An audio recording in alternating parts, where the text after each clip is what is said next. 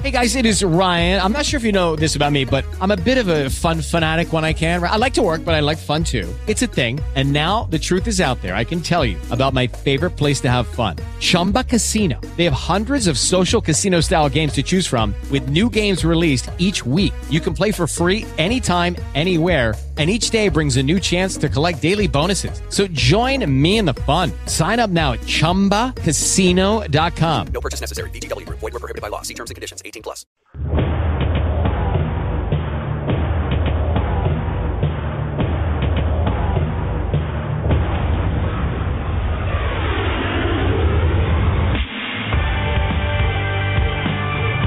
Live from Sydney, Australia. Exclusively on Pro Wrestling Powerhouse Radio.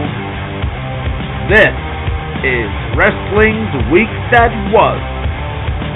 Here is your host, Joel the Man O'Brien.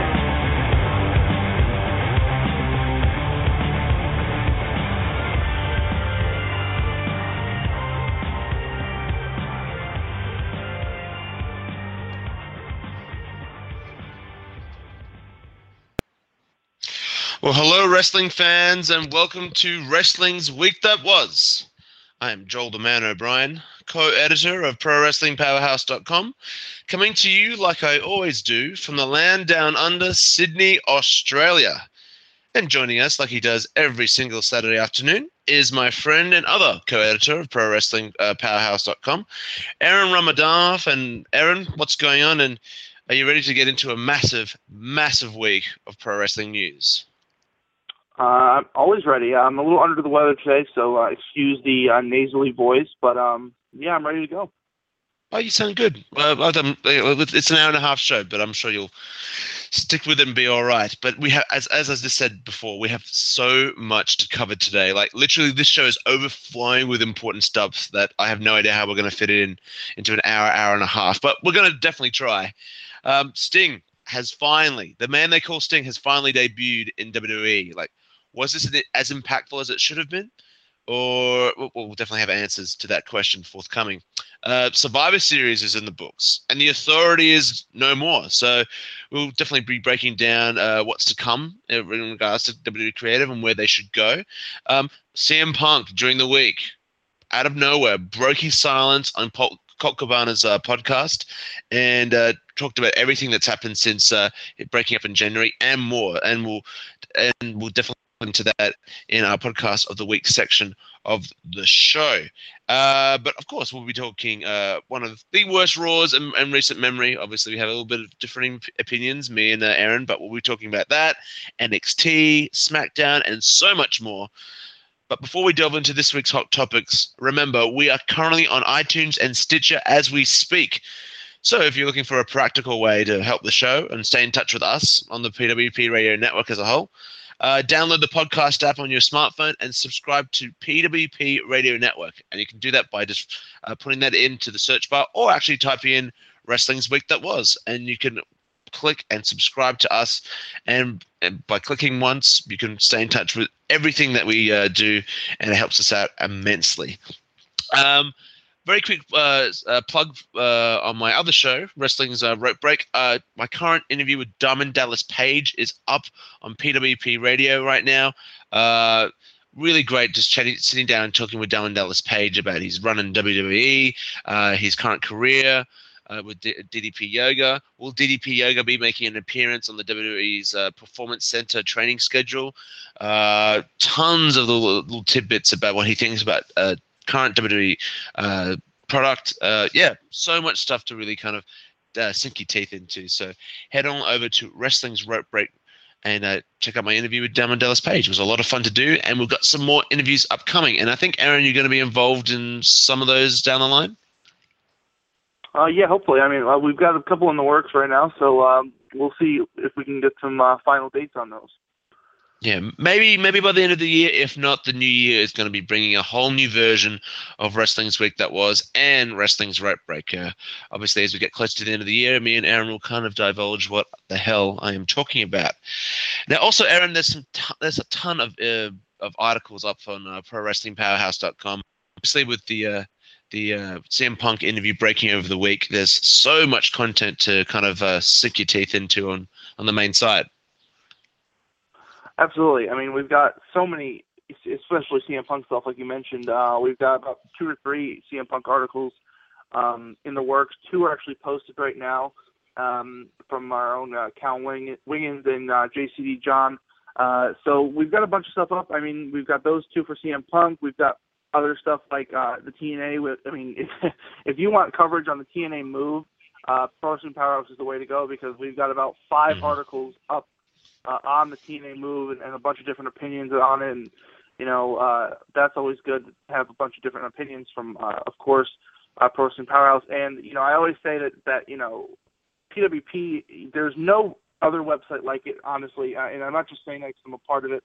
We dish out so much original content a week that it's almost unheard of. And, I really am just, if you're not subscribing or you're not, going over every single, at least day, once a day, to look up all the articles, you're really missing out on a bunch of great content. Yeah, absolutely. And there's so many different opinions, as you said, and so many different writers that write regularly now, leading into January, where WWE's products picking up, and there's so much more, eyes on the product. And yeah, we've got a really good writing team that's very varied in all their opinions. So if you want some information, especially on that TNA move to Destination America happening next year, tons of information about that and opinions. So head on over to ProWrestlingPowerhouse.com to get your fix on just good old-fashioned pro wrestling editorials, because I think that's what we specialize in on the site. So yeah, definitely check it out. And personally, I've been a little bit dormant on the article writing side, but come next week, I've got 2 articles in the works that hopefully should entertain you guys. So look out for that. Okay, so let's just get quickly into the top news of the week. Sting has finally arrived in WWE.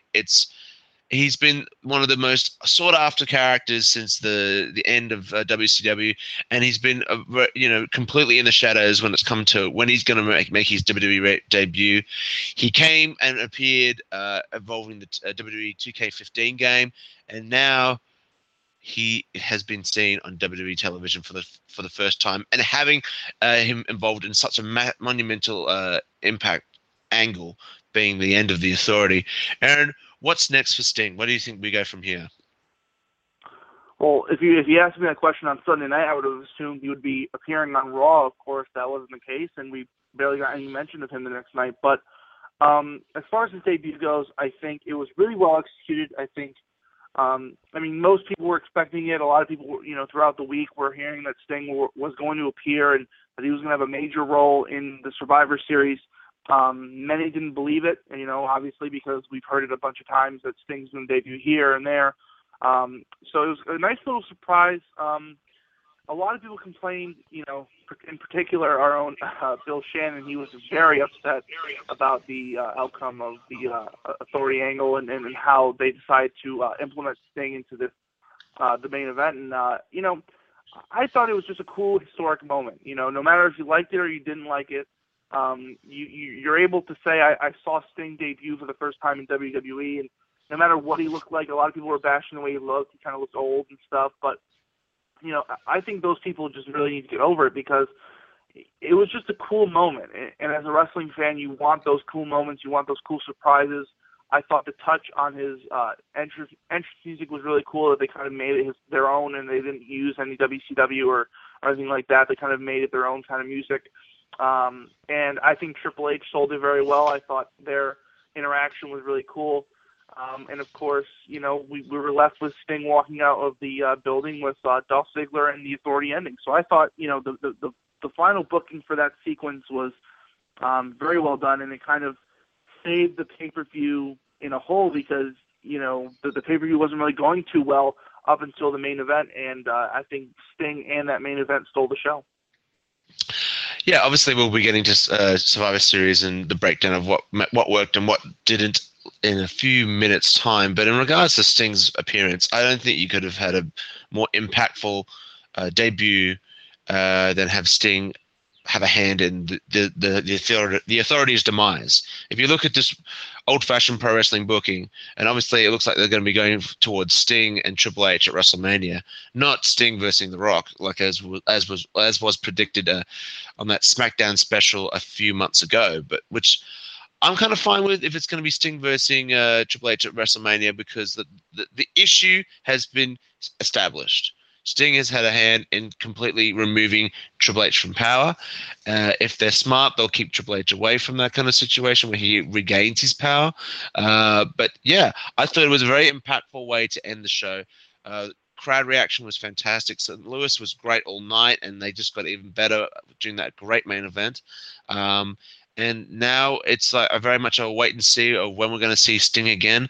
I'll be getting into my particular thoughts on Raw and the absolute mistreatment of the great work that was done in that pay-per-view main event, and again in a few minutes' time. But as far as Sting goes, I think it's going to be a very exciting time going into WrestleMania. And as I plug every single week, I'm going to be there live in Santa Clara to see, I guess, Sting versus Triple H. Do you think that's the match that we're going to see at WrestleMania, Aaron? I'm not so sure they can stretch it out that long. I mean, I like you said, I think Triple H will be back soon, and Stephanie McMahon. I think they're really setting up John Cena or WWE to ask them to come back, because I think obviously, in my opinion, I think they're going to have something where each week there's going to be a new GM and there's going to be chaos, and John Cena might reinvoke the authority. Who knows? But I don't see them stretching it out all the way until WrestleMania. I could see Royal Rumble maybe. Or the pay-per-view before WrestleMania. It's still undetermined what that pay-per-view is going to be called or what the stipulation for that pay-per-view is. I really think that they want to do Sting and Taker. I think people want to see Sting and Taker.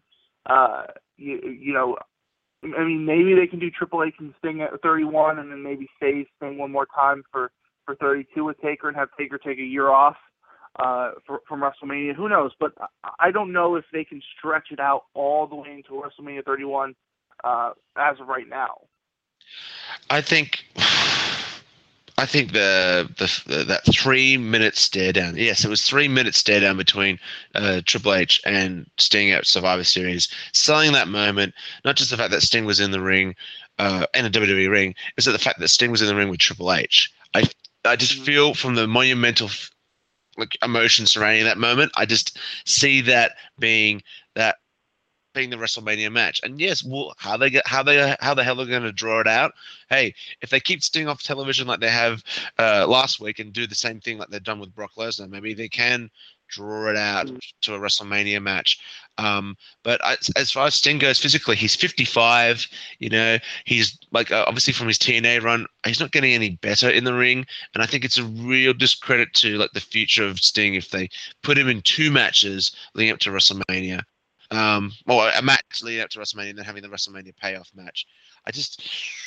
I think you keep that main event special. You keep Sting's in-ring debut special, and you have it at WrestleMania, because I just think if you put him in the ring first at Royal Rumble or something like that, it's going to lose a lot of his luster, because Sting right now at age 55, he can move, but he's nowhere near the Sting of old. So I think you got to keep that special to a degree.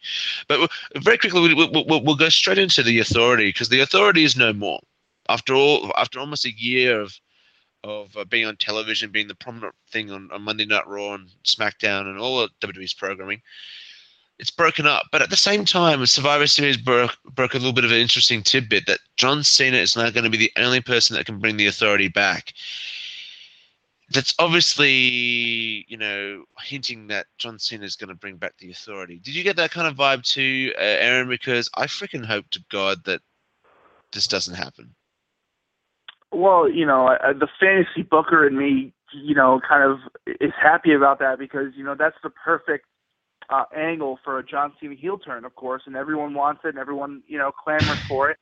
But I doubt that happens, obviously. It's not going to happen. I do see that, maybe Cena brings him back, like I said before, where, each week it's chaos, each week it's a different general manager, and it's just getting crazy, and, maybe he says, well, at least with the Authority, it was kind of civil here, but, I don't really see any reason why he would do it. That's the thing. I think he'd been sold by intelligence in a way of, they built it up to be well, John Cena wants to get rid of the Authority so bad, and this is it. This is winner takes all, and throwing that little stipulation in there is kind of throws everyone for a curveball. And the one thing I noticed, and I don't want to jump ahead to Raw, but when Triple H, Stephanie, and Vince were leaving, Vince kind of said, "You're going to make this up. You're going to fix this," and that kind of hinted at something. And even when Triple H got into the car, he kind of looked back, and not with a smirk, but kind of like a look into the distance, I guess, and kind of went to the car. So I think there's something hinting at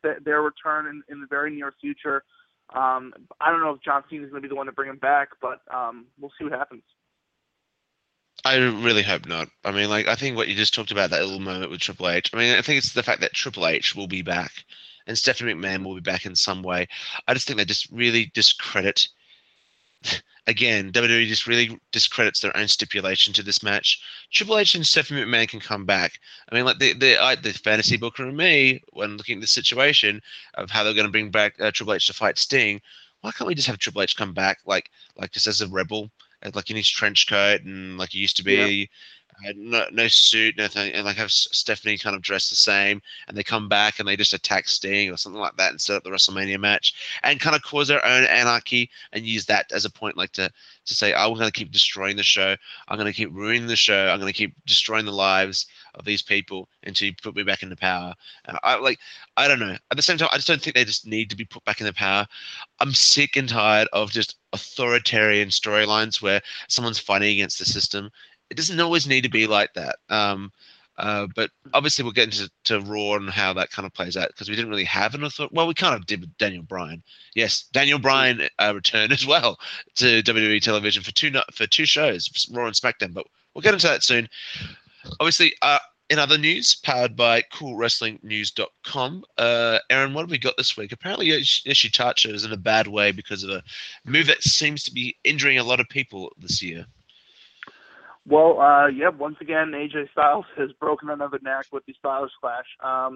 Yoshitatsu apparently took the Styles Clash very wrong. He, instead of tucking his head out, he tucked it in when he was going down for it, and he broke 2 bones in his neck, apparently, and he's been hospitalized for the first time in his career, which was kind of interesting. He kind of mentioned on social media.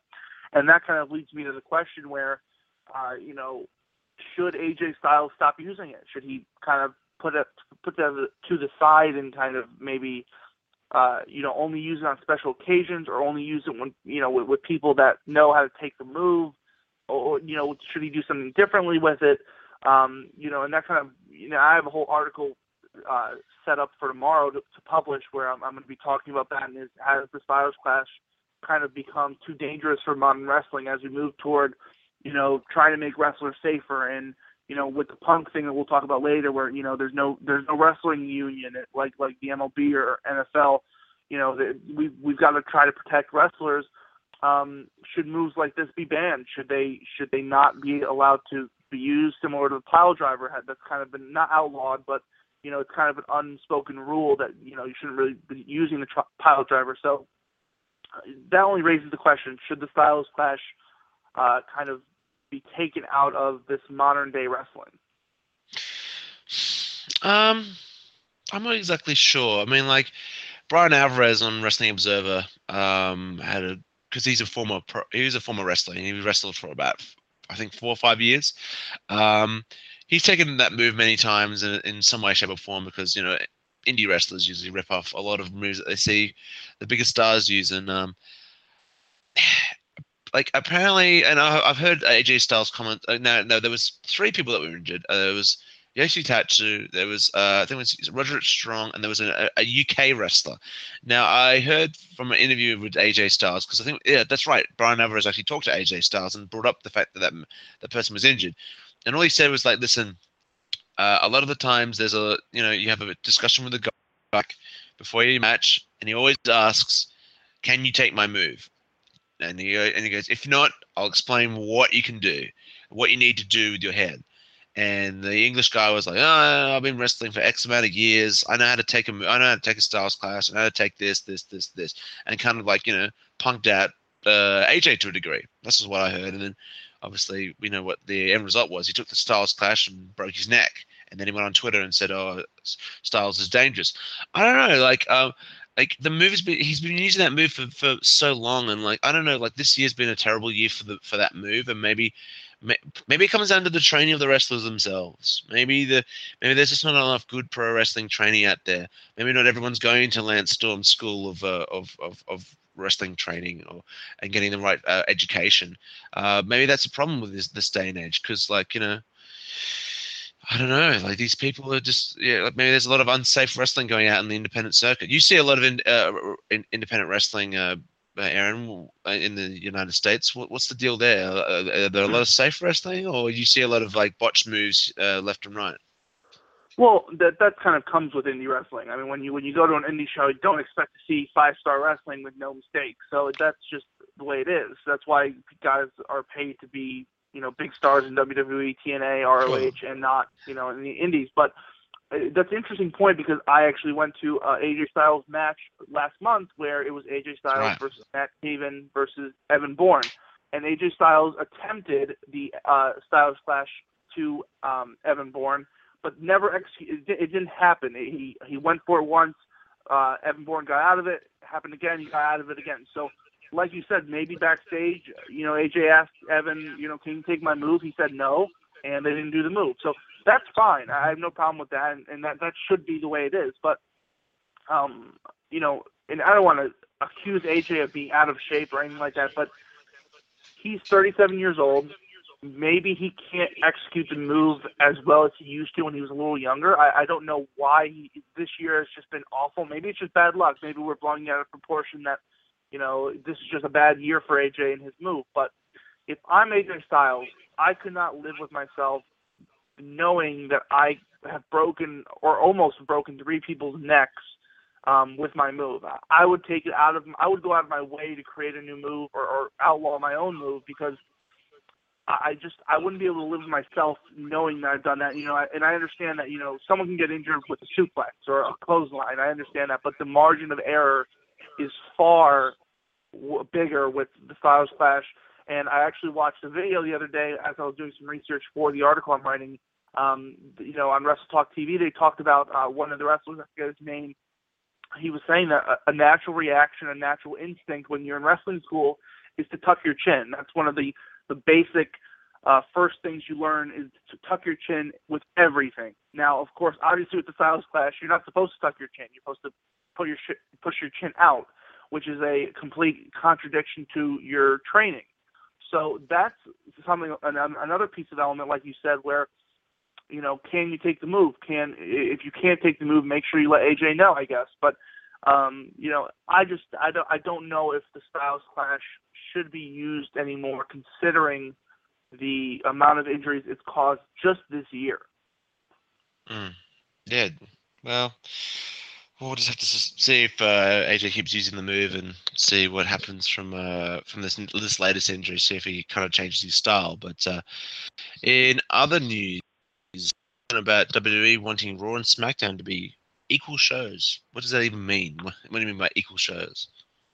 Well, considering that SmackDown is going to be moving to Thursday nights in 2015, apparently WWE wants to kind of feature bigger storylines on SmackDown. Now, I'm not sure if this means brand extension where there's 2 separate rosters again, and if that is the case, and I don't know why they would do that, because their roster is not big enough to do that. But I think what I understand by that, what that means is that they want to feature just bigger storylines. They want things to happen. For example, this week, A New Day debuted on SmackDown. I think they want something like that, where every week there's something on SmackDown that you have to watch. You have to go watch SmackDown to see it. And I'm all for that. I always get really annoyed when something big happens on SmackDown and then they just end up showing it on Raw anyway. They end up if you do that, there's no urgency to go watch SmackDown if they're just going to show you what happened the next week on Raw. So I'm all for that. I'm all for having 2 shows that are kind of your flagship shows and have them be balanced, have a main event, but problem with having SmackDown as an equal show is it's not live. That's the biggest problem with that show. It's not a live show. Live programming is the lifeblood of wrestling, especially with WWE and of course Nitro and all that stuff. So I think that might be a big problem with trying to do that if you want to make an equal show. you'd have to go live with SmackDown, and that would mean Monday and Tuesday back-to-back, and I don't think WWE would be up for that. I mean, they're up for that here and there, on special occasions, but I don't think they'd be up for that on a weekly basis, and I think that, trying to make these shows equal with one of them being taped isn't going to work. No, I'm all for just SmackDown in general being a show that has more happening. I've been an advocate for that since I started reviewing SmackDown. The show, there's so many times where the show is pointless and there's no reason to watch it. You may have your one show here and there that's a good show, but at the end of the day, you're like, it didn't really even say anything about the characters, the storylines, and whatnot. And I'll be getting into SmackDown this week in regards to New Day and how, yes, they should be doing every week. They should be doing something big every week that makes you want to tune in. As far as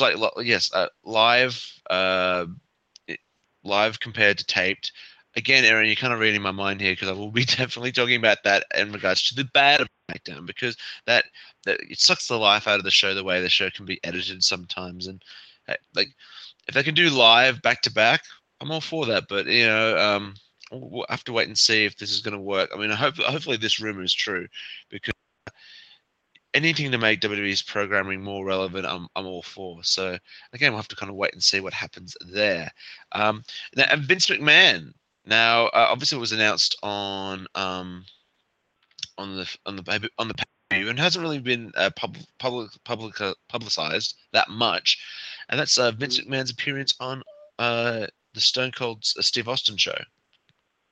Yeah, apparently the Steve Austin show is coming to the WWE Network. I don't know and a lot of rumors are kind of swirling that if this is just a one-time thing or they're going to be bringing this back on a monthly basis or something along those lines. My only problem with this is it's produced by WWE, so of course some punches are going to be pulled. You wouldn't get a Stone Cold Steve Austin podcast on podcast1.com and a Stone Cold podcast on the WWE Network are two completely different things. On his own show where he's producing it, he doesn't have to listen to anybody, he doesn't have to pull any punches. On the network, I feel like he's going to have to. I mean, I don't know if they're going to let him, ask anything.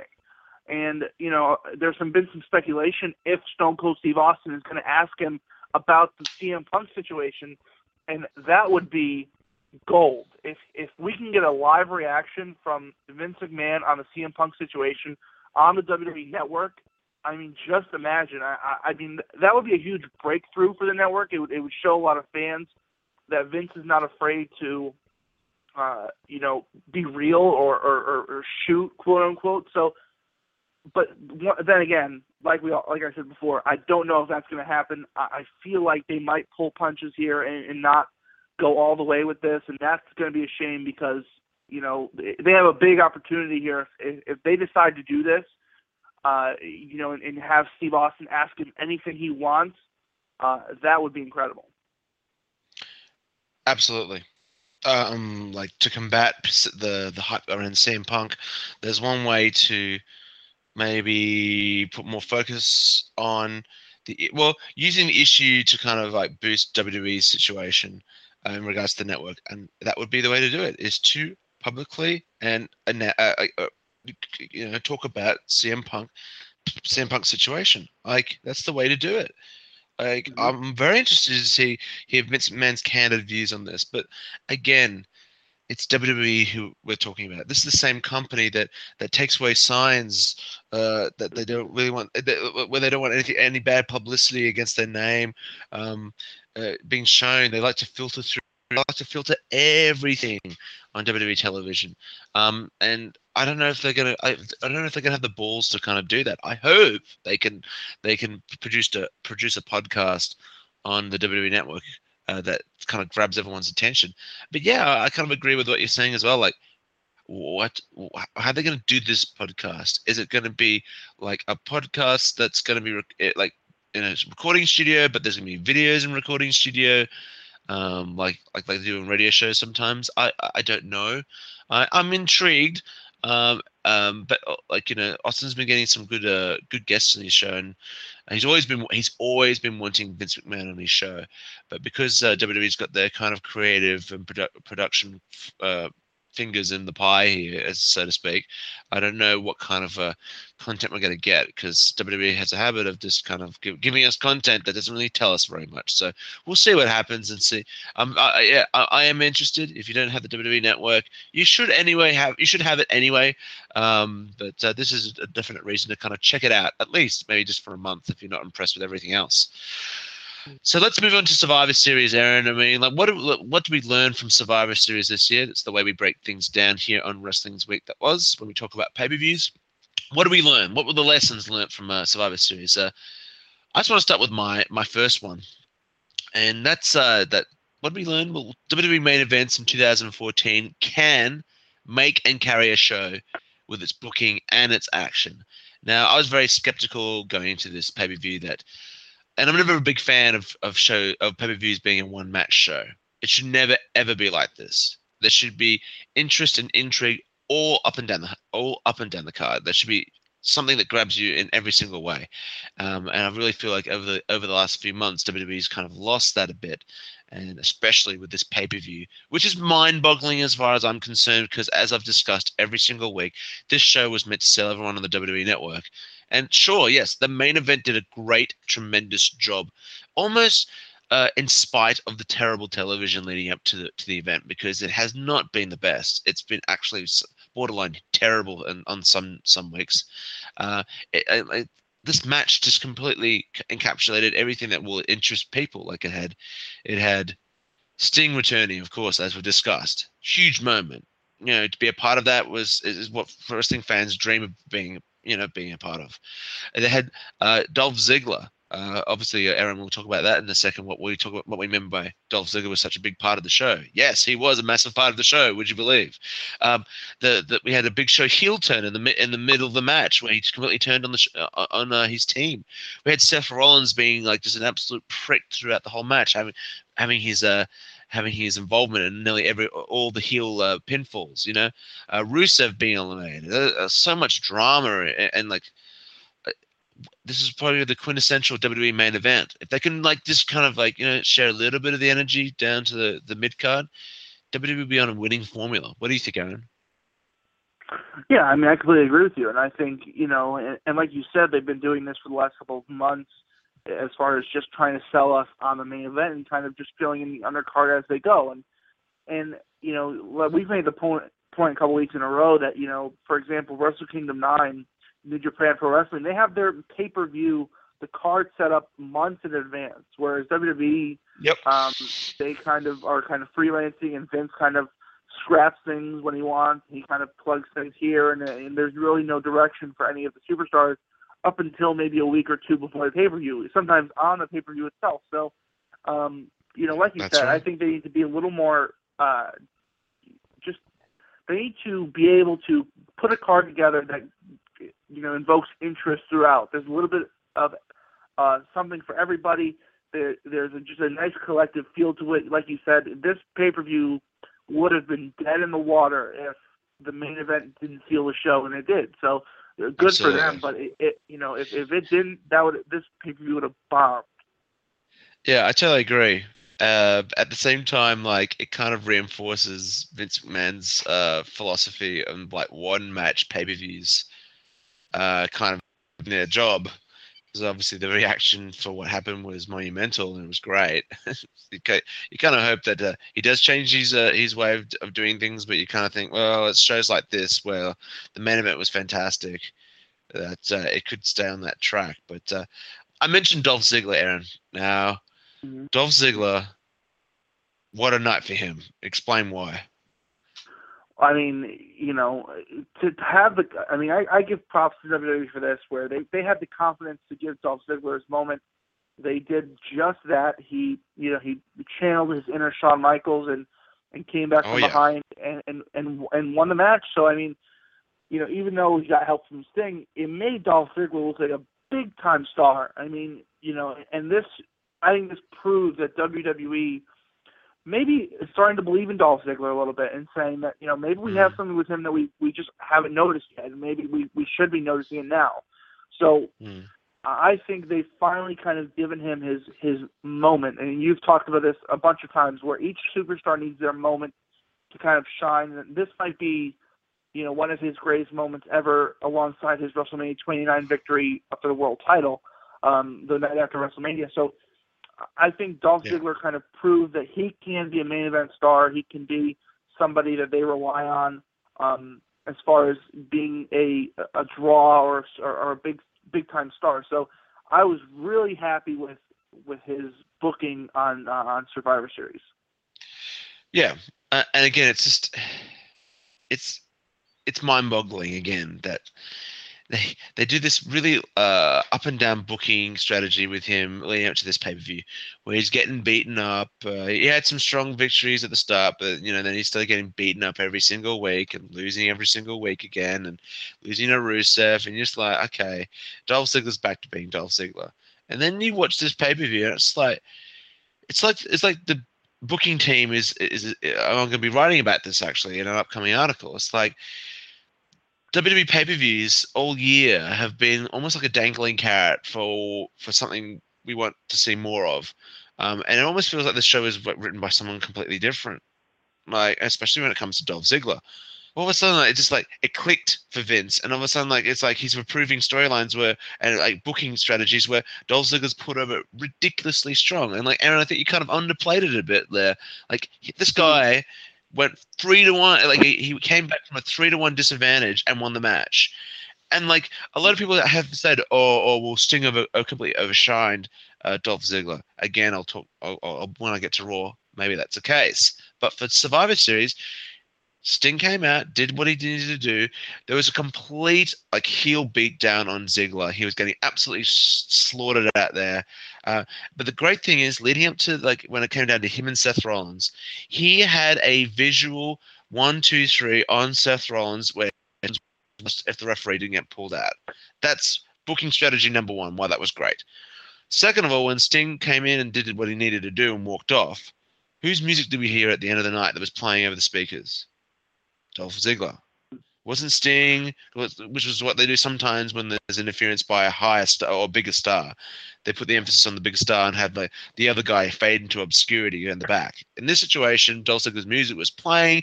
There was a huge shot of him jumping in the crowd and celebrating on his own. John Cena came down, shook his hand, gave him a hug. that kind of stuff.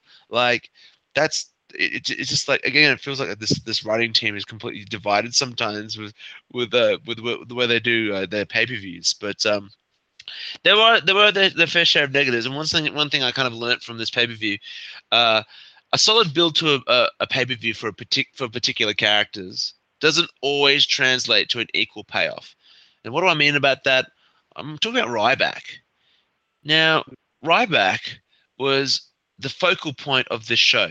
He was the character that was, or the performer that was going to dip the scales, so to speak, when it came to whoever had Ryback on his side was going to have a huge advantage. And that was the story they were doing the whole way through.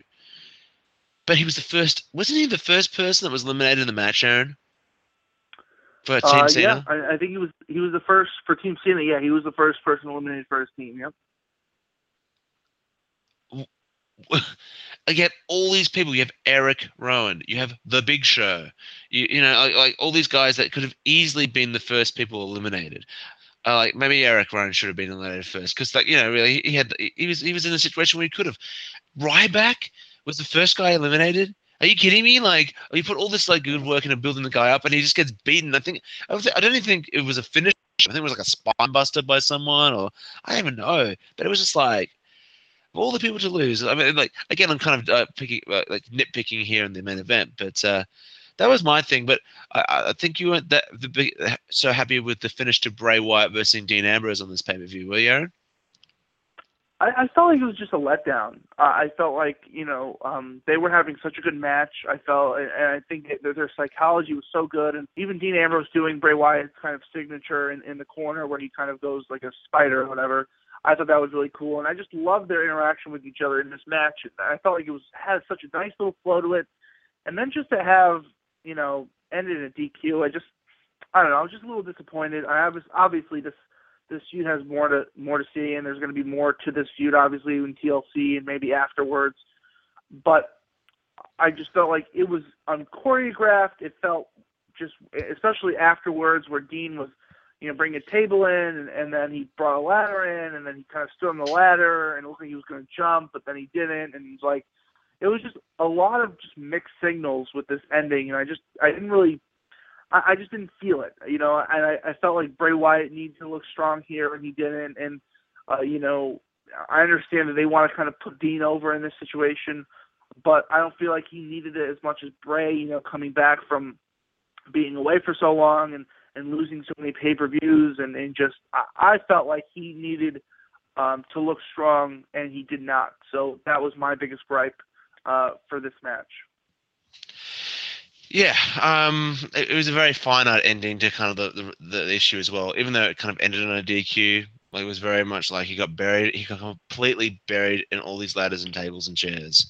And obviously, yes, that was the time for TLC, but yeah, I didn't have such a big problem with it. I mean, like, obviously it leads to another match, and I knew that was going to happen going in. You just know, with like TLC happening, like on the horizon, where obviously you're taking these feuds and you're adding stipulations to the feuds.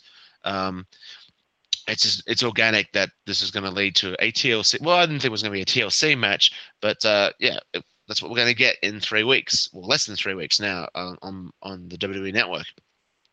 I think the match was good. I didn't really have, honestly, the DQ finishes that we've been seeing over the last few weeks, compared to those, this one didn't feel so bad.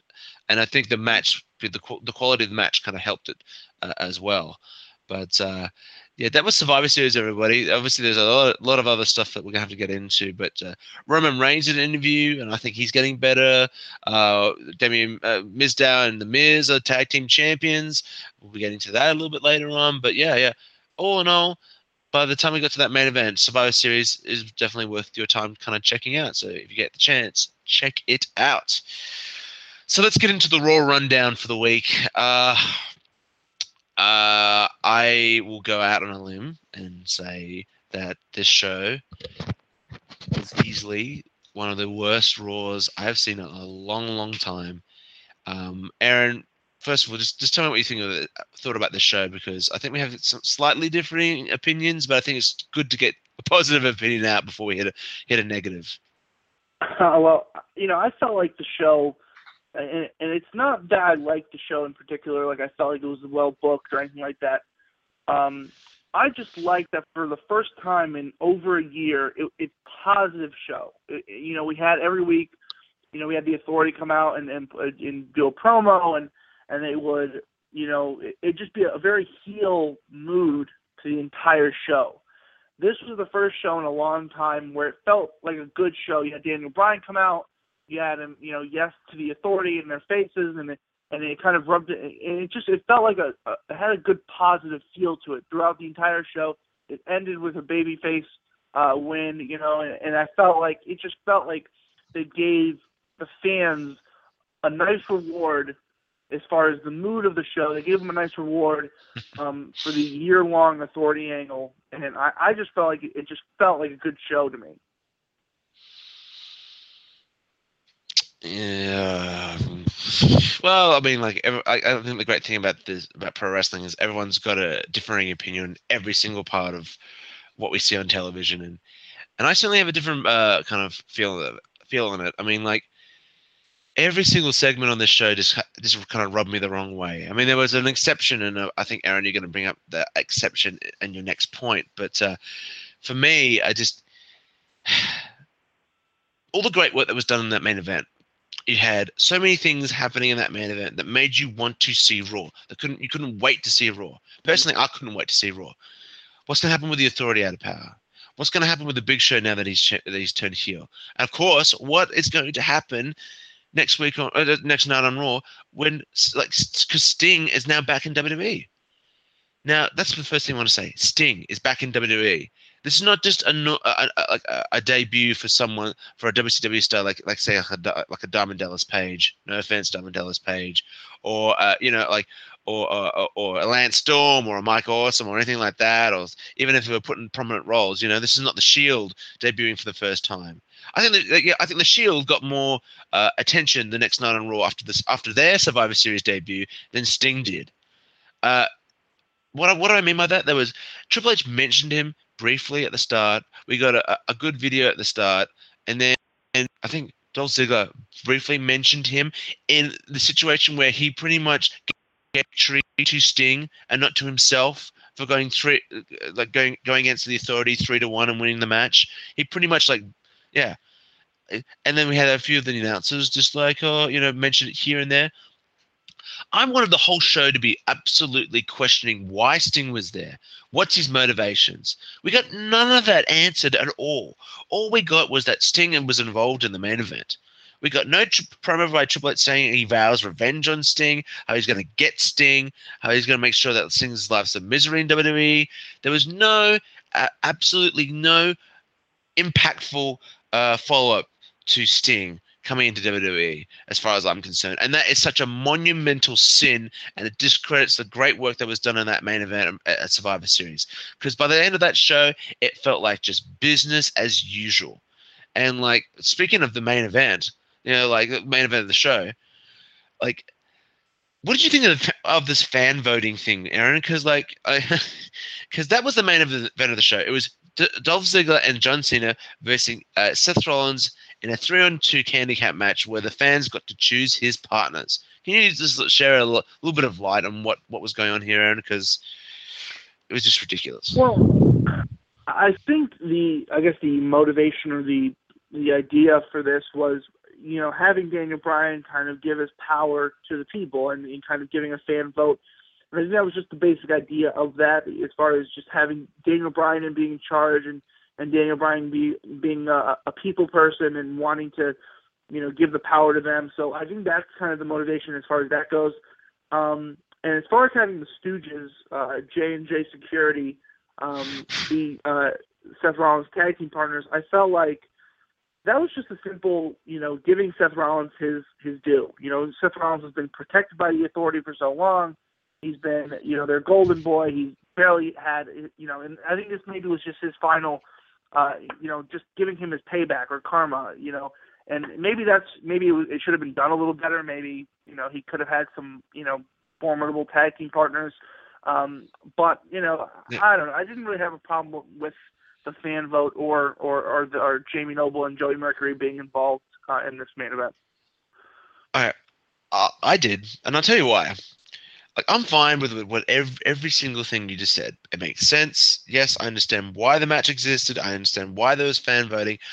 But I don't understand why WWE even did this fan voting when every single segment where they were plugging this stupid fan voting situation where they were like, yep, choose C, which was the J&J security option, and where the other options were pretty much going to empower Seth Rollins. Oh, we're going to put him with Luke Harper and Mark Henry. Mark Henry and I don't know who the other one was. Doesn't matter.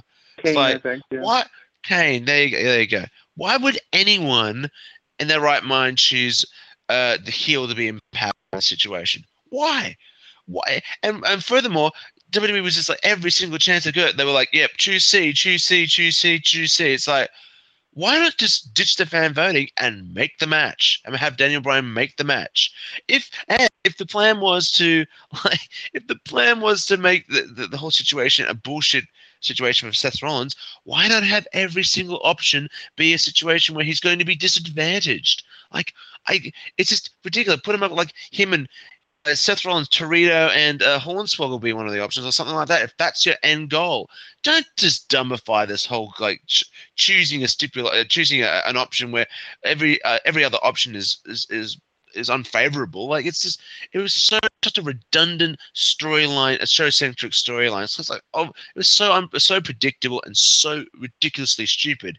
And furthermore, talking about discrediting the work that was done at Survivor Series, Dolph Ziggler with this 14-minute main event getting the heat put on him by J&J Security. Two geeks getting the heat of Ziggler. And then Dolph Ziggler doing the triumphant hot tag to Cena and Cena winning the match. It's come on. This is a geek team. If he's getting the heat by Rollins, it would be a different story. But in the end, he's getting absolutely beaten up by Jamie Noble and Joey Mercury, who have been presented as geeks the whole time. fuck this show, man. I hated this show. I really did. But there were some positives. Give us another positive, Aaron, because there was at least one that we both agree on. Oh, I mean, this was my favorite part of the entire show. Big Show cutting a promo in the ring, very angry, and people were bashing Big Show, and the big joke going around the internet is that, he's turned heel about, 150 times.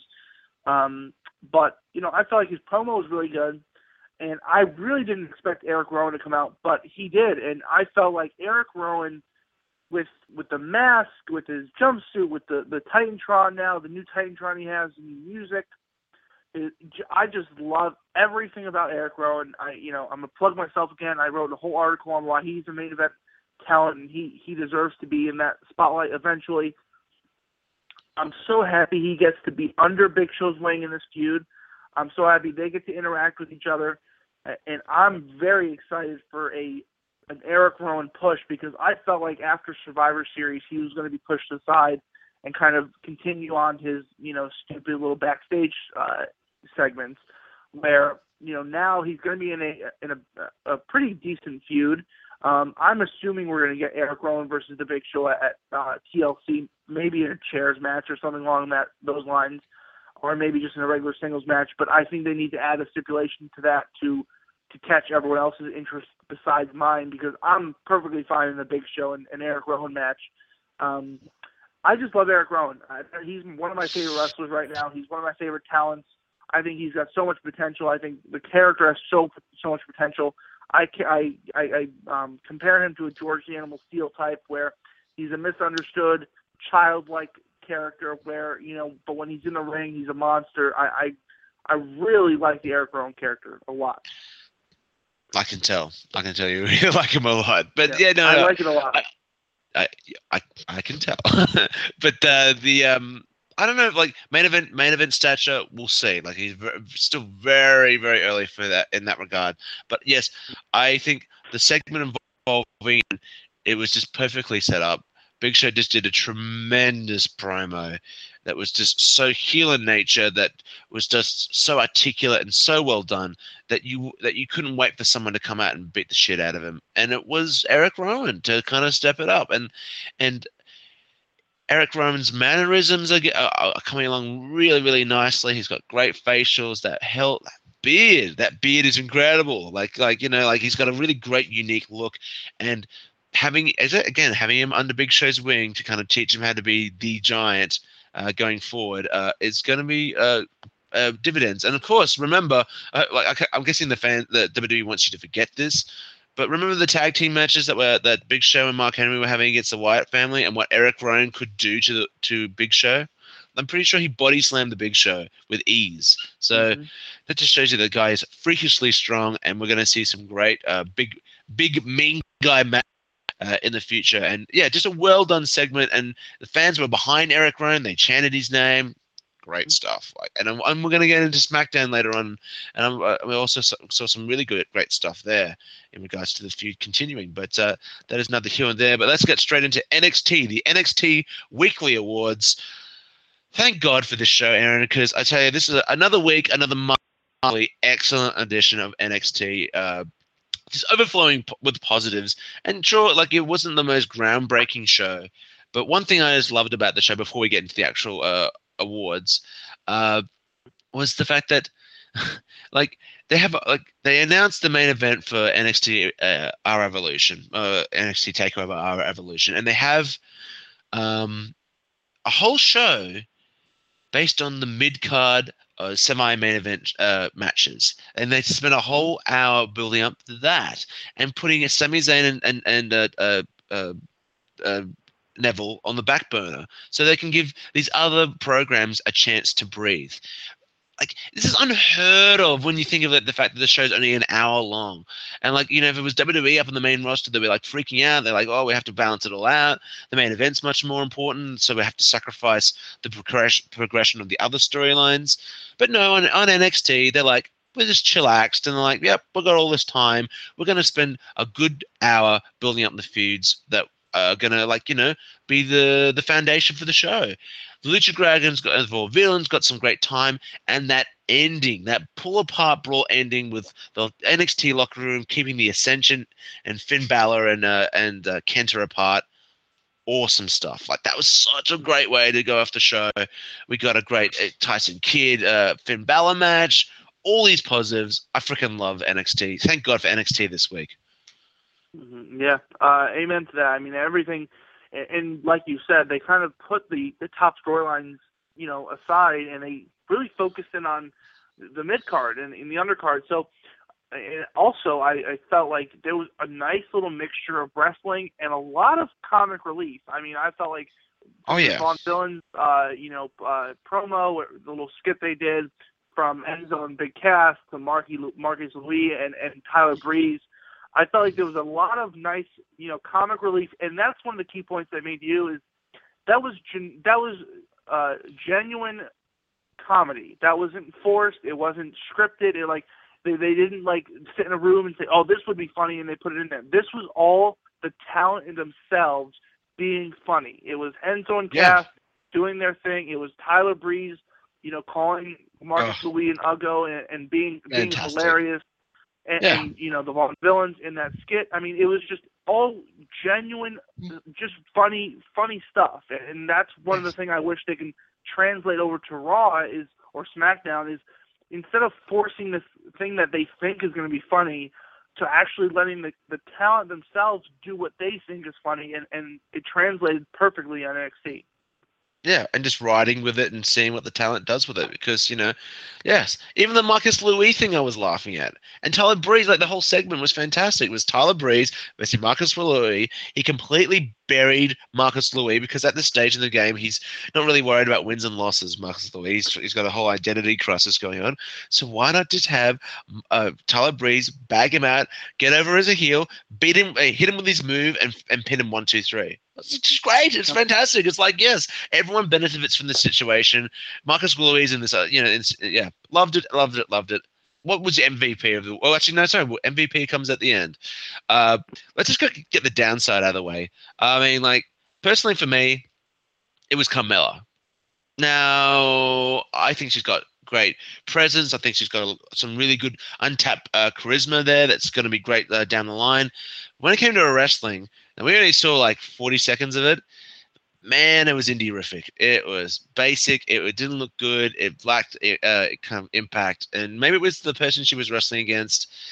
But yeah, she didn't get stay in the performance center for a while and kind of get to work on her wrestling. Who was yours? My downside was just, and we kind of spoke about it a little bit earlier, I just felt like they should have just done something with Neville and Zayn, maybe just a quick little promo, just kind of hyping the match a little bit during one of the breaks or something. And like I said, every week it seems like I have such a hard time finding a downside because I kind of like everything on the show. But if I had to pick one, I would have preferred maybe just a little hype promo of a kind of Sami Zayn story or something, just in one of the commercial breaks or something. But, like I said, I'm just nitpicking. There's no real downside this week, in my opinion. I mean, I kind of understand the Carmella thing. The only thing I had a little problem with Carmella is not really the wrestling, but kind of taking Enzo's kind of gimmick as far as talking on her way to the ring. You know what I mean? I feel like they should let Enzo and Cass do more of the talking. I mean, I don't have a problem with her talking a little bit, but she kind of stole his rap in a way, his gimmick in some sort. So I would prefer her to kind of do a little less talking and let Enzo do more of the talking. Yeah, I agree with that. Yeah, that's a fair call. But moving on to the up and comer of the week. My up and comer of the week was actually the Lucha Dragons. Now, they're the NXT Tag Team Champions, but obviously everyone's in NXT, so they're kind of always growing towards something bigger and better, being the WWE main roster. But I think they've just really kind of nailed the Tag Team Championship Showcase match. And just doing a great job with it. These are the guys who wrestle every single week. They have a competitive, good, solid TV match.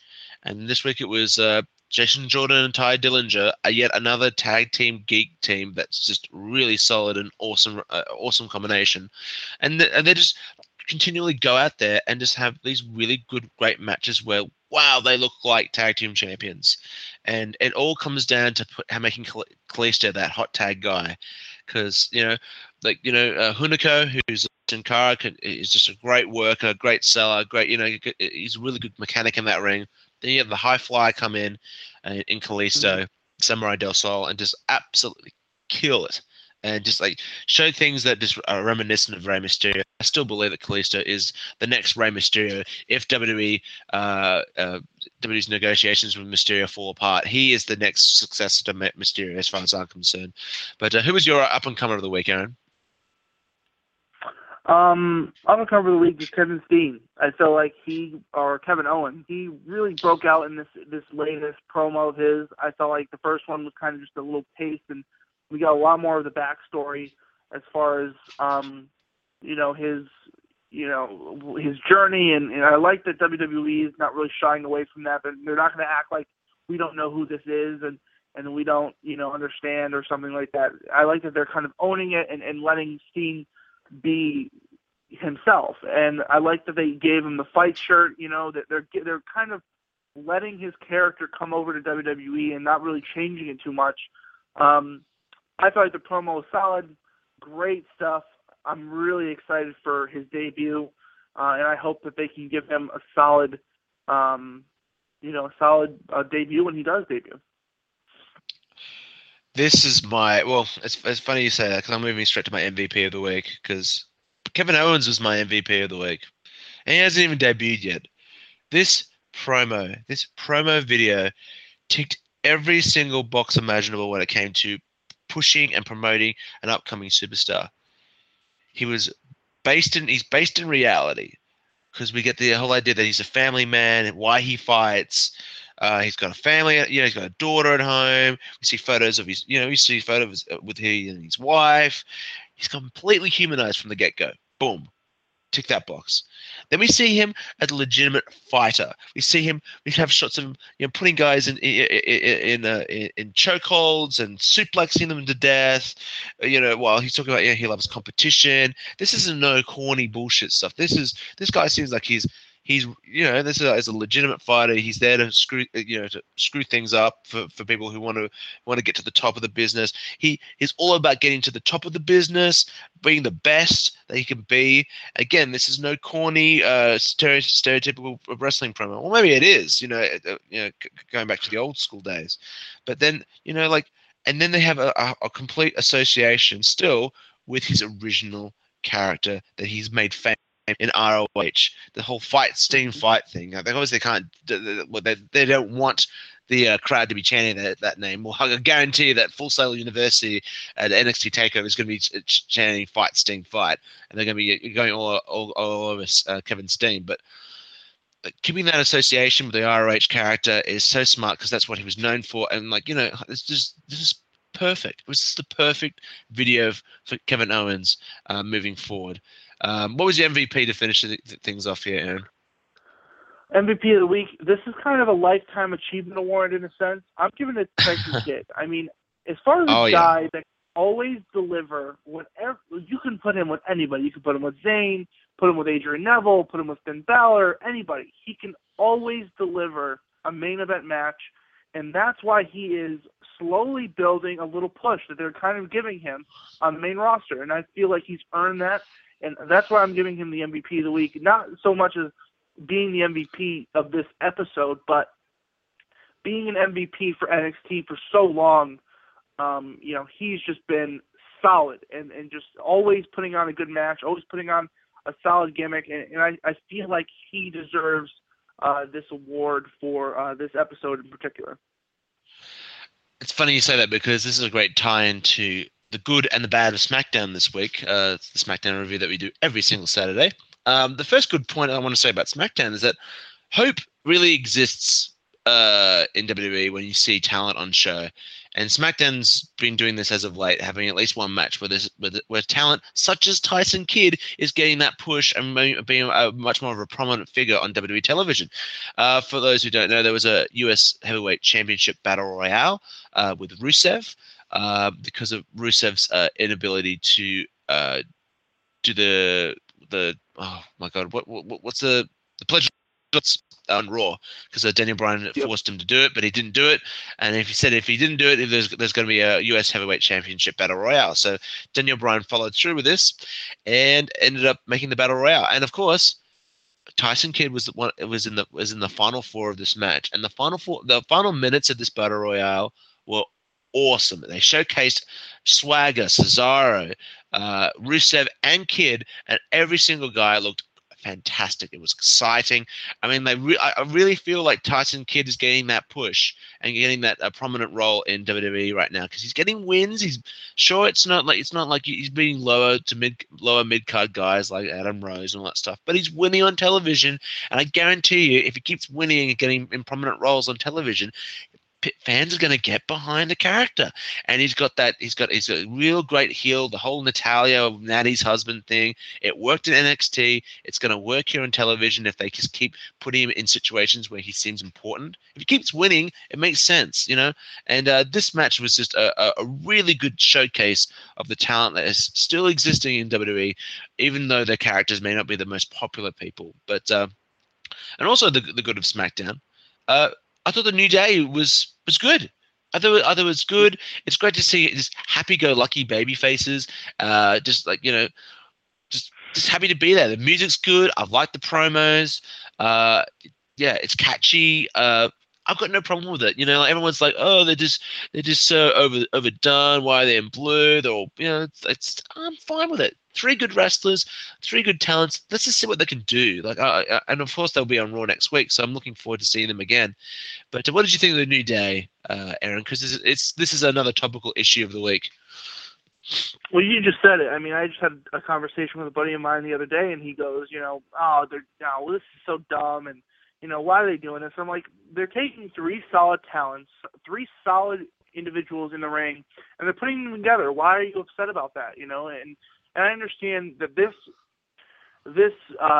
stable has kind of arised, I guess, a racial discussion as far as, you know, a stereotype, and as far as, and most prominently, you know, we've seen it in the own PWP group from a couple of people who are African Americans saying that this is a stereotype, that, you know, that Big E is a stereotype, you know, being a preacher. A lot of people are feeling a little, you know, they're kind of bringing the racial card into this. I can understand now. Of course, I can't speak to that because I'm white and I don't see the same way as other people. But, you know, I don't know. I like it. I feel like it's fun. I feel like it's something that people can get behind. I feel like, you know, maybe there's a little bit over the top, but that's okay. I mean, WWE's over the top. I mean, everything in WWE's over the top. So why should this be any different? I don't have a problem with it. I like their moves. I like their finishing move with the inversion of the big ending, and Xavier Woods coming off the top. I was a little disappointed with that move as far as that's going to be their kind of finishing move. I wanted something a little bigger and flashier, but maybe they can work towards that. I liked it as a first debut, and I liked it that it was a surprise, like we spoke about earlier with SmackDown. I liked that it was a nice surprise that we got a debut. Exactly right. Yeah, that was my next point. The debuts they should be happening more often. It was good to see, even though I think they advertised that a New Day was actually debuting next week. Obviously, plans change as they do in WWE, but that's fine.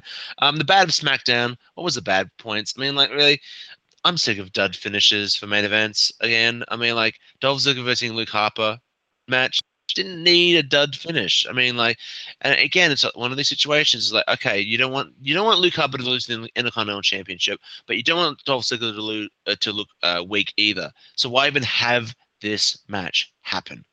Yeah, if the match is going to end on a count out, especially if, like, the end game of the situation is for Dolph Ziggler to move on beyond the Intercontinental Championship and, like, get involved in the main event picture.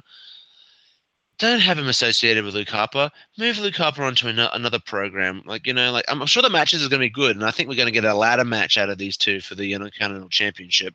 And I'm thinking that's going to be a definite show stealer. If that's the case, TLC is actually looking quite good with Bray Wyatt and Dean Ambrose in a TLC match, and Harper and Ziggler in a ladder match. But that's another heel nor there. The other thing that was really annoying me was that, as I think we mentioned before, the crowd reactions in these edited shows just feel so fake and like just so diluted of actual raw organic energy. And I think a New Day kind of suffered from that a little bit as well. I hate when they try to make the crowds bigger and more into things when they're actually not as into them.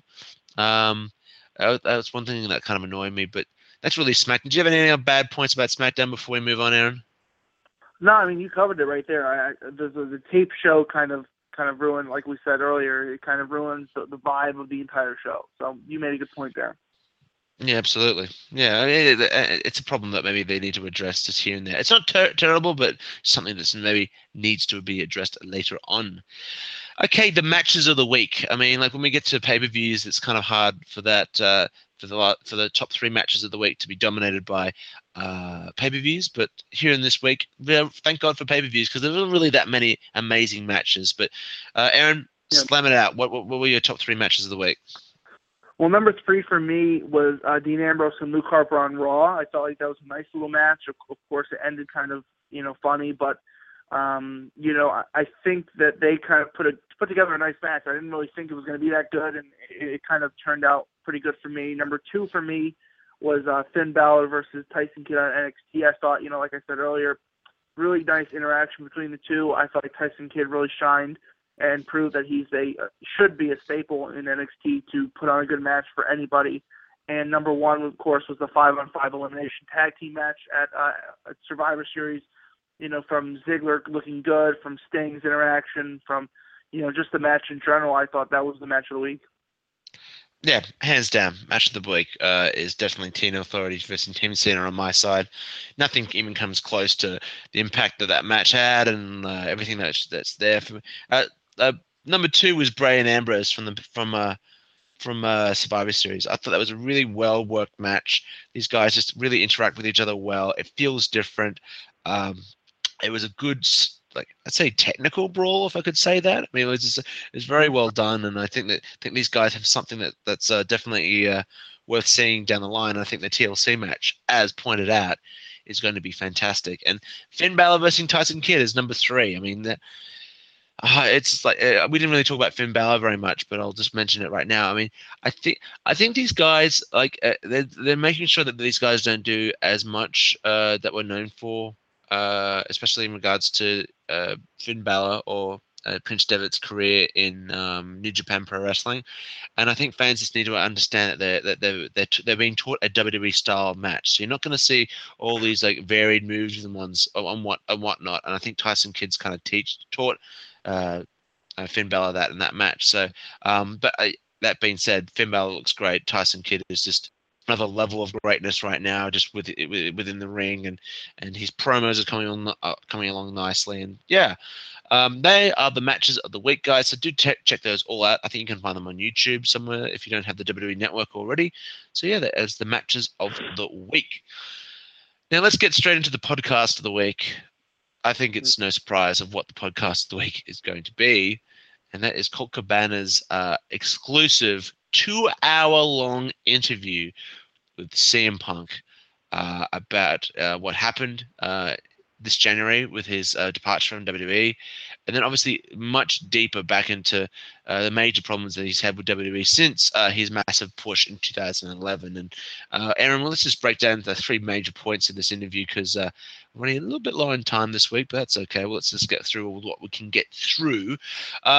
Obviously, why he left was the major issue that was brought up straight away. And I think it's interesting that it's injuries and WWE not paying much attention to them.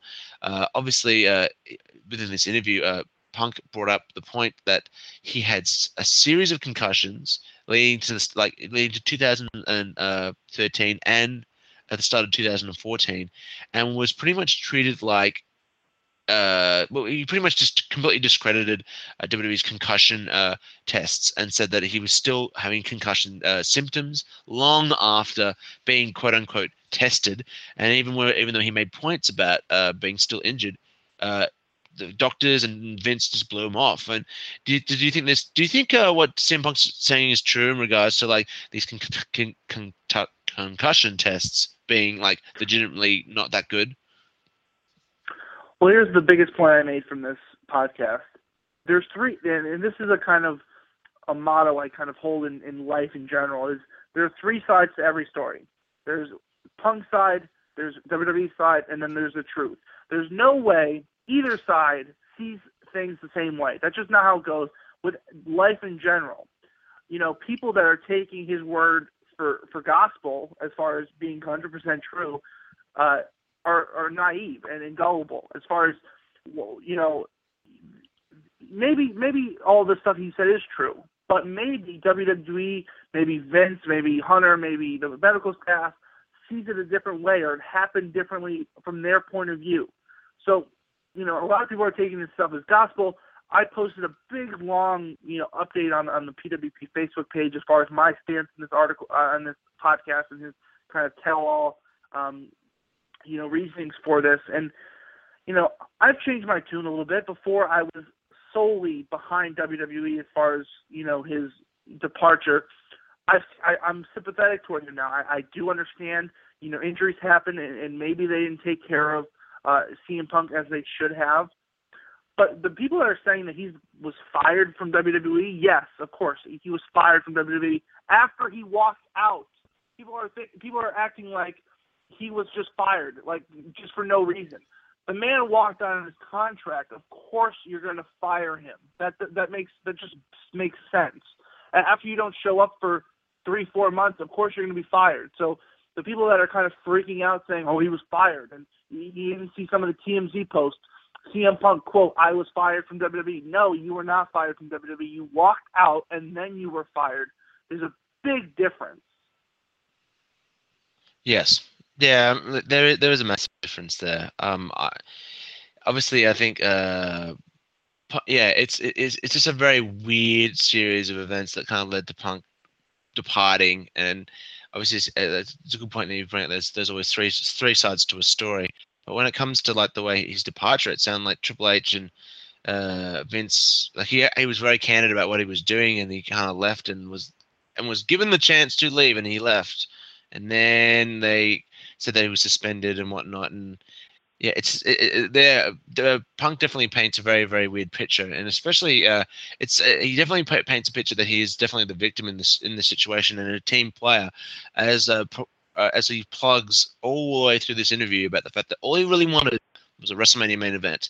That's all he wanted, and the fact that he didn't get it, he considered his career a failure, which is it's very, very sad, because he did do some amazing things. Obviously, he didn't achieve what he wanted to achieve in regards to the WrestleMania main event, but to discredit his career on that is a bit disappointing. But it does paint the similar brush that Vince has been painted by for a long, long time, and that's the fact that, you know, like, he kind of somewhat uses and abuses talent and kind of leads them along, dangles a carrot, and maybe the WrestleMania main event was a carrot that was going to be dangled, because it sounds like there's a lot of situations in which Punk was injured, Punk was not in a mental state to kind of like come back to the business after Ryback hurt him, after he got injured by Cena, but Vince considered him to, like, wanted him to come back and coaxed him to come back, saying that I'll owe you one. And of course, Punk interpreted that to be like, well, if I keep working my ass off and keep doing what Vince says, I'm going to be in the WrestleMania main event, especially come WrestleMania 29. And it sounds like he's also had a lot of like booking clashes with Punk. With Vince, in regards to the Shield. He said that the Shield was his idea, that he actually pitched it to to Vince McMahon. Vince McMahon kind of considered the idea, and all of a sudden Triple H was claiming that he created the Shield, and then he changed it and made it, spun it that it was his idea. A lot of situations where Punk felt outsed Aaron, and do you think, I don't know, like is Punk, like, well, Punk's known to be a bit of an arrogant guy. Do you think this is all, like, I don't know, like, I don't want to say this, do you think this is true or not, but like, What do you think about all this? Do you think WWE is just always putting guys like Punk down, and main event talent like Punk down? Is this one of the reasons why people walk around on eggshells in WWE, and we hear it all the time? This is my biggest problem with this podcast, and I might go on for a little while here, but I feel like, you know, Punk is trying to play this sympathy card that everyone should feel bad for him. Oh, I'm sorry, Punk. You had to wrestle Undertaker at WrestleMania. Oh, I'm so sorry for you. Why don't you go tell that story to Dolph Ziggler and see how he feels about that, and see if he would like to wrestle Undertaker instead. Just the arrogance of this guy to be upset about wrestling the Undertaker at WrestleMania and then have to face Triple H at WrestleMania 30. Oh, I'm so sorry. Why don't you go talk to guys like Christian or William Regal that have been there for years, and have never gotten that opportunity, but have worked their ass off just as hard and just as long. Talk to a guy like John Cena. Yes, John Cena's gotten multiple opportunities, multiple title reigns, you know, on the verge of having the most title reigns of all time. That's fine. But don't tell me John Cena doesn't work through injuries or John Cena's not injured all the time. So I understand, like I said, I am sympathetic toward, you know, the injury stuff. I understand that maybe you wanted some time off here and there. But, you know, he's got to understand, he comes across, in my opinion, very selfish in this podcast. You know, me. Oh, I didn't get my WrestleMania 30, main event. Oh, I left because I didn't get my main event. Like, grow up. I mean, it's like, you know, you wrestled The Undertaker at WrestleMania, big deal. Like, you wanted to be in the main event. You wanted to be, he just wanted so much. And, you know, maybe he's a proven draw. Maybe, and this is another thing right here. He kind of talked about the pay scale as far as WrestleMania 29 goes, Yes. as far as he talked about saying that he wasn't paid as much as Brock, Triple H, Taker, Rock, and Cena. Well, of course not. They're bigger stars than you. All of them. All of them are bigger draws than you. So why should you get paid more or just as much? Yes, you probably put on a better match than those other two matches, but you're not as big a draw. As much as he wants to believe people came to see him, people came to see The Rock and Cena. People came to see The Undertaker streak. You know, I have no doubt that some hardcore fans came to see CM Punk, but no offense to him, he's not as big as a draw than Brock Lesnar or Triple H or Taker. That's just not the way it goes. So I just feel like he came across very selfish, very woe is me. Everyone feel bad for me, and it really came across bad. And the funniest thing is he kind of talked throughout the show or throughout the podcast that he didn't want it to be a shoot interview. That's what it was. It was a shoot interview. It wasn't anything else. So he came across very hypocritical and very woe is me. Yeah, I think that you bring up some great points. Absolutely. Like, I think it just comes down to the fact that he was never as big as, like, even though he had a following, and yes, there was times where storylines were intersected by Triple H, and especially around the 2011 time where Triple H beat CM Punk and intervened into that massive storyline and completely killed it. And like what part of Triple H had? Yeah, there are some. Listen, I'll say that there are some points in which he brings up that do have some merit. But I think at the end of the day, I think one thing is clear, and one thing that was clear in Vince's mind is that he was never ever a big enough star than his predecessors, and that's why he didn't get his WrestleMania main event. And whose fault's that? Is it Punk? Well, yeah, maybe it is. Maybe it is because like he's the first person to admit he's not the easiest person to get along with. No shit, he's been like that since his whole career. And maybe if he was a little bit more of a team player and a bit more like that, he could have been a John Cena-esque kind of attraction and pushed like that. Again, he complains about the fact that he does a lot of Make-A-Wish stuff that never saw the light of day.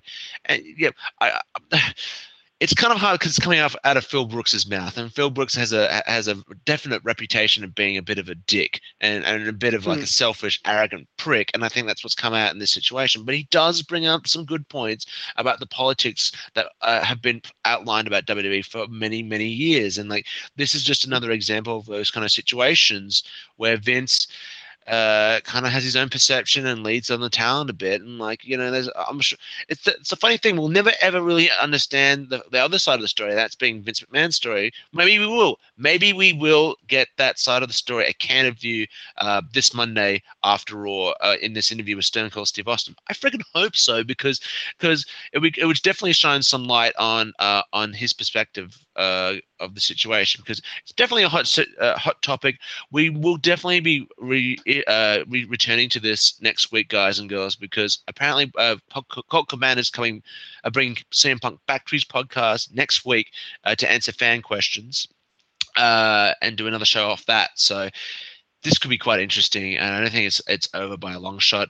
WWE issued a statement about the points that Punk brought up, and again, it's pretty candid stuff. There's a lot of heat going on right now. It's a definite topical situation.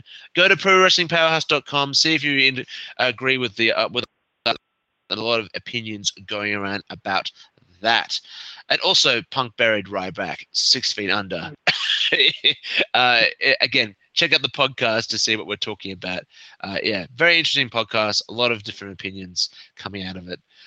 We're going to quickly just go to the weekly visit to the vault and go just very quickly through this great Sting match that, obviously Sting debuted this week.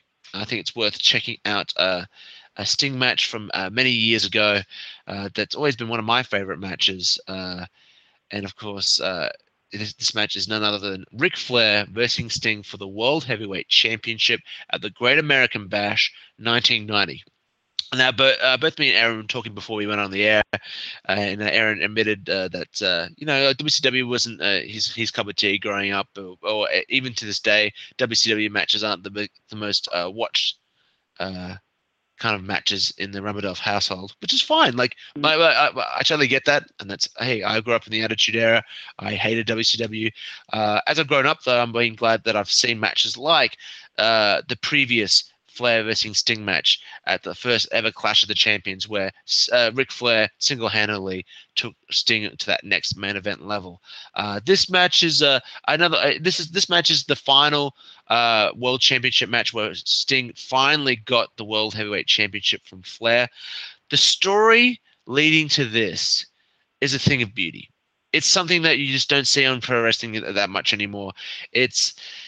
Sting was a part of the Horsemen, was brought in by Ric Flair. It looked like Ric Flair was going to be turning babyface here because Sting was helping Flair out in certain situations. And although the Horsemen didn't like Ole Anderson and Arn Anderson did not like Sting. Even though that was the case, Flair defended him many, many times.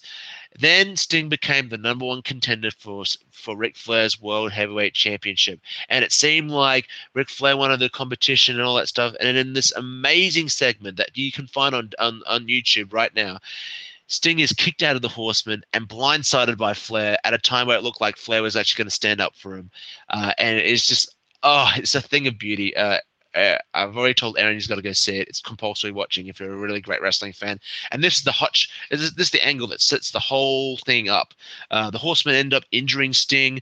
He's out for many, many months. The World Heavyweight Championship match is given to Lex Luger, which he eventually loses. This all builds up to this massive match where Sting brings out the Steiners and Junkyard Dog to the ring at Great American Bash. And Ole Anderson is attached to, yes, Elegante, being Giant Gonzalez from WWF fame, which is a bit hokey. It's very, very WWF in that regard, but the match itself is just a thing of absolute beauty in regards to Flair. Has this it's a typical Flair match, and that is not a knock on Flair. It's fantastic. Sting's got the charisma to back it up. Just awesome stuff. Go check it out, everybody. Sting. So that's Flair versus Sting, GAB 90. Flair versus Sting, GAB 90 on YouTube if you're looking for it. It's a great match. So we're just going to wrap everything up tonight, ladies and gentlemen. I hope you really enjoyed the show. Aaron, as always, thank you so much for coming on, and I hope you have a good week, man. Oh, you too. Should be good. We'll do this again next week, of course. Yeah, absolutely. Do check us out on Twitter if you want to. My Twitter handle is @wrestling. capital W, capital R, capital B for that. Eron, what's your Twitter handle again? Eron, well, I'm at Eron_PWP. Eron is spelled ERON. And, of course, you can follow the Pro Wrestling Powerhouse Twitter page at team_PWP. And this, as I said, tons of great content up there, guys. Well, that's it for this week, guys, and I'll catch you on the next Wrestling's Week That Was. With the Lucky Land Slots, you can get lucky just about anywhere. This is your captain speaking. We've got clear runway and the weather's fine, but we're just going to circle up here a while and get lucky. No, nothing like that. It's just these cash prizes add up quick. So I suggest you sit back, keep your tray table upright, and start getting lucky. Play for free at LuckyLandSlots.com. Are you feeling lucky? No purchase necessary. Void where prohibited by law. 18+ terms and conditions apply. See website for details.